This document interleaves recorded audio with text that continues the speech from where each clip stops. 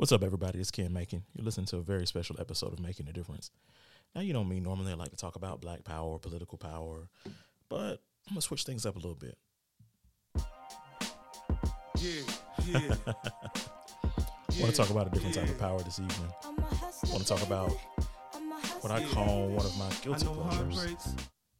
I love Power, man. I have loved the series for a while.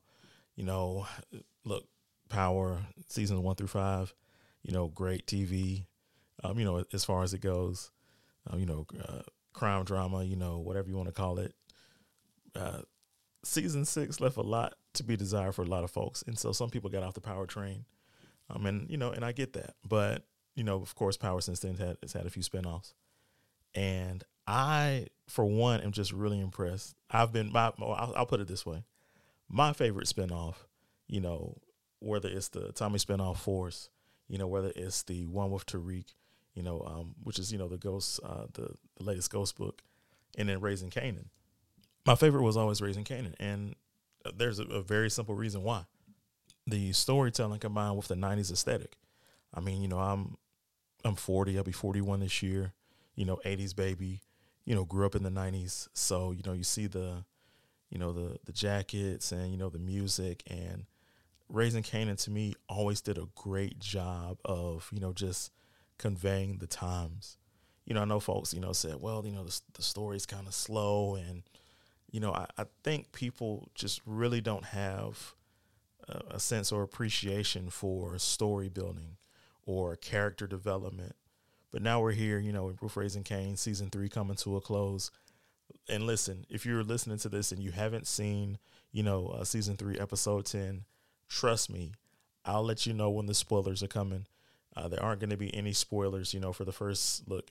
For a good portion of this podcast, we're going to leave the the spoilers until the end of the pod, because I know some of you guys haven't watched that episode 10 yet, which if you haven't watched it, I highly recommend you watch it, because if it hasn't been spoiled for you yet, I'm fairly sure it will be spoiled for you at some point. But in the meantime, between time, I do want to just really use this episode, not to go into, just a great breakdown, just, really just talk about, just some what I think are defining moments from Power, and just, as I kind of look back and just kind of look at things retrospectively, through the Power series, and just kind of cool things when you just kind of look back and have an appreciation for. And I'll start with talking about a relationship between Kanan and Jukebox. That is, of course, a relationship that plays itself out rather dramatically in the original Power series, but we see the kinsmanship between, the cousins. And of course, there are times where they, they hate each other, they love each other, they go back and forth, so on and so forth. But you just kind of get this feeling of, you can see the closeness between the two of them. And I was one of the defining moments for me of this season was when Kanan took Juke to the restaurant after, we found out that Juke was, going to be in the singing group, and, we were starting to see her, her singing, her musical talents manifest themselves. And, it was great, that moment of, of Kanan and Juke sitting there at the table at this, this fancy restaurant, and, they were really just affirming each other. Now, of course, if you know anything about Power, like anytime you have a good moment or good moments, you kind of have this understanding that, the way that Power is written is that, good times are going to almost immediately be followed by bad times. Like there's going to be a certain, element of adversity. Like there really isn't a time where you can kind of sit back and say, wow, this character's going to have a happy ending, or, things are going to end well for, in this particular situation. So, of course, it didn't take long for, conflict to arise. But the Kanan and Juke dialogue and, kind of just the intimacy, the affection there, it reminded me of what is perhaps, I'll call it just kind of the nexus of all possibilities, just a defining moment in Power that I never really thought about until I saw that scene with Kanan and Juke. I forget which episode it was, but it was definitely, this season 3. And I'm thinking about Kanan, Ghost, Tariq, and Jukebox in the room together. And, Kanan makes a decision. Like, Kanan, who's the adult Kanan, played by 50 Cent. And, there's this kid whom is his rival's son. versus his, his cousin, like his, someone he grew up with, and he chooses Tariq. And I really don't think the gravity of that decision was really felt for me until I saw like Raising Kanan. And what ends up happening is that a lot of the times, whenever I see Kanan and Juke on the screen together, I go back to that scene and I think about, not so much if it had played out differently, but just the emotions of that scene. And, of course, Tariq would eventually, kill his father. And so there's a lot going on, in that moment. But I do want to get back to the 90s aesthetic and how I really think, it puts this show over the top. Like there's just such a visual, like, and I mean, I'm certainly biased. Like I said, 80s baby, grew up in the 90s, is something that I identify with, that I relate to, personally, and like it definitely, pulled me in terms of, just the show and just everything that was going on with the show. I even, as episodes are coming to a close, the outros are so dope. And, you hear these, the songs that, are obviously relating to the plot, of, what might have happened in the episode, but it's so well done and, and just put together masterfully in this way that just continues to, to encourage investment, in what's going on. And I will say this as far as the aesthetic. Now, of course, the MVP of the show is Rock. Like Rock carries it, no questions asked. Every time she's, on the screen, she's a scene stealer because, I mean, she's gorgeous, but also she has, just remarkable acting chops. Patina Miller. But the 90s aesthetic is really, the essence of that is, of course, Unique, who was played by Joey Badass. And now we know, of course, as the season progresses, Unique, there's a tragedy that befalls Unique. He's, knocked over by his brother, his crazy, OCD sociopathic brother. And that was, that was one of those, deaths, one of those situations that had people talking like they was going to stop watching the show, because Unique was just that type of character who endured. Women find him attractive. Again, he fits this 90s aesthetic in a way where it's like, man, I always wanted to dress like that, or man, the car that, that someone drove, all of these different types of things, the jewelry that they wore, whatever it was, like you probably knew a cat like Unique. Or, if you were into, if you're into hip hop, you're like, oh, well, that's Bobby Brown, or, however that works. And losing a character like that on the show was, like I said, devastating to a lot of people. And for some folks, or I'll say it like this, for a lesser show, would have been a deal breaker to lose someone, of that, where you had invested so much in terms of just the character. But Raising Kanan is great because there are so many different characters, where, you have an appreciation for, their backstory, or, just how all these characters are tied together. I mean, we could just look at we could start out with just looking at the Thomas family, and so you're looking at, Rock and Kanan and their relationship, Rock's relationship with her brothers, Marvin and Lou. And so, of course, we learned about Marvin and Lou, and of course, Marvin being, Juke's dad. And at first, Marvin's just kind of this, he's just a knucklehead who, is always eating something. And then we watch Marvin make this transformation from, kind of almost like a bumbling guy, like a henchman, a sidekick, to, he asserts himself as a father.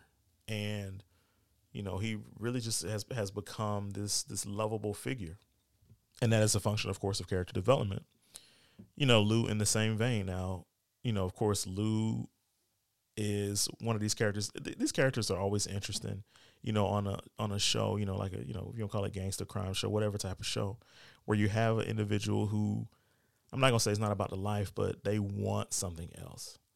And so these characters, we often see these characters, as, in contrast or in conflict to, your main protagonist or antagonist, just depending on your perspective. But I always liked Lou the character, because Malcolm Mays, first of all, has done an incredible job with the character.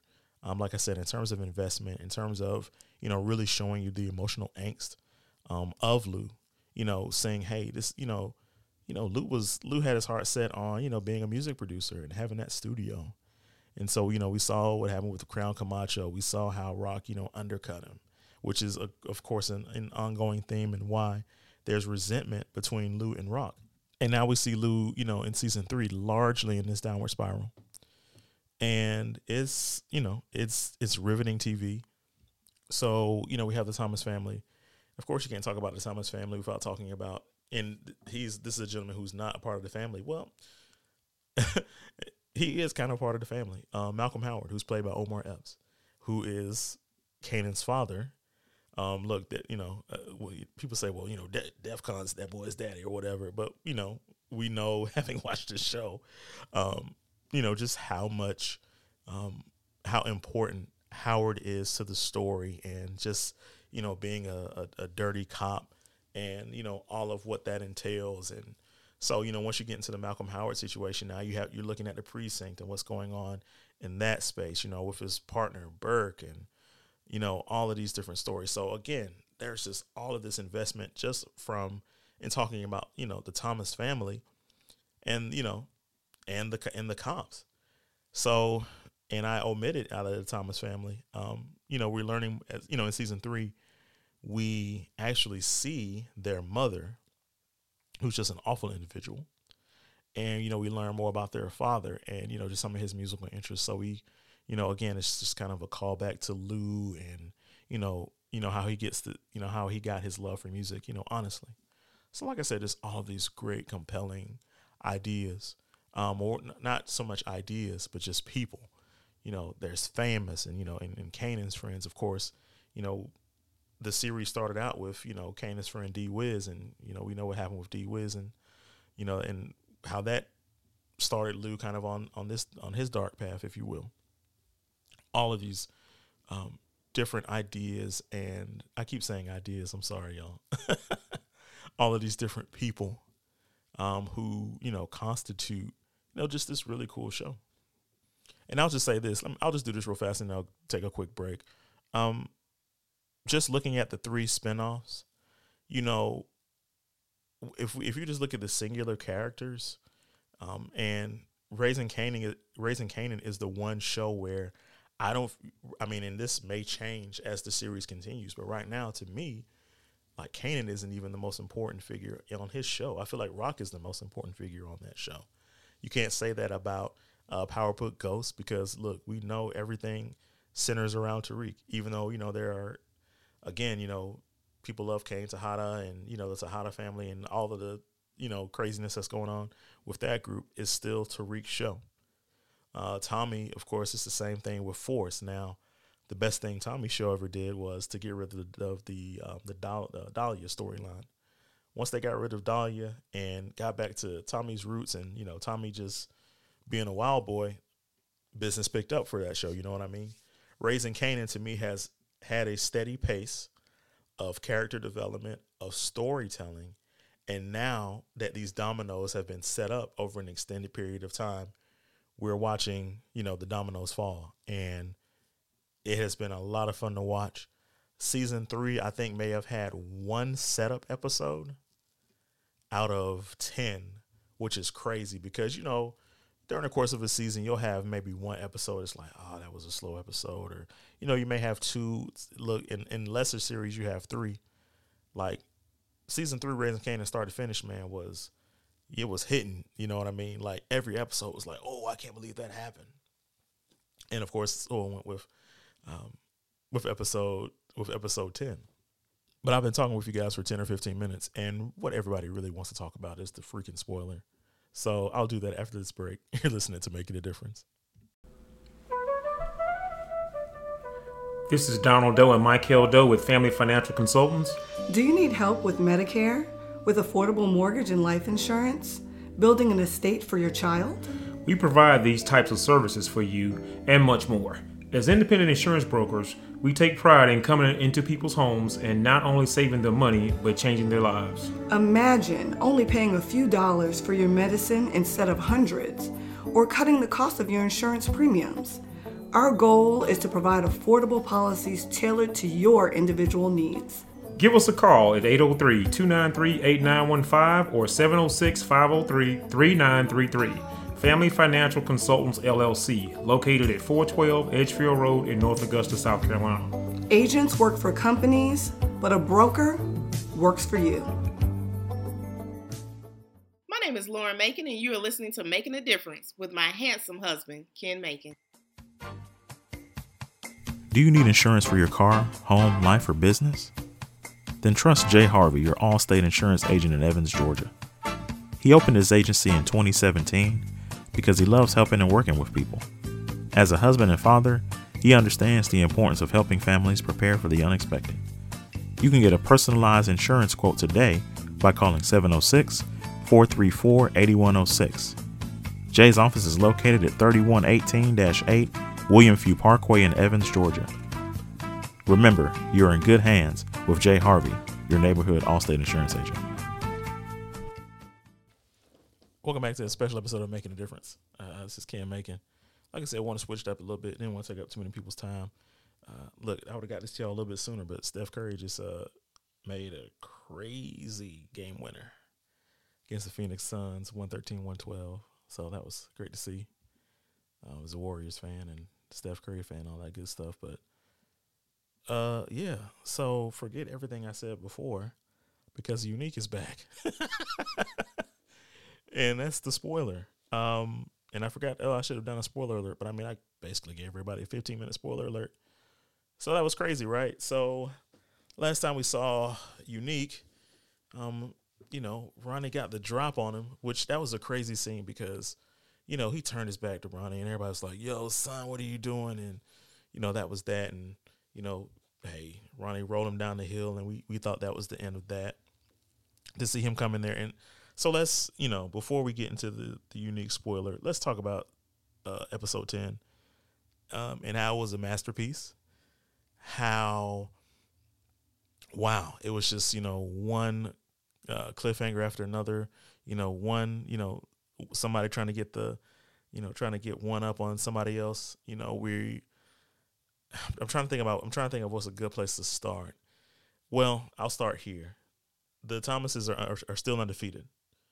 So, we have Lou, and Lou's in a situation where, he's in rehab. Lou was basically begging for his life at the end of episode 9. We see him in 10. He's in rehab, which is great for Lou because, it kind of gives him, a chance to deal with, some of his demons, obviously alcoholism and, just a guilty conscience, all these things, which does not stop him, from attempting to kill himself, which he is unsuccessful in that attempt. And like I said, I love Lou, the character.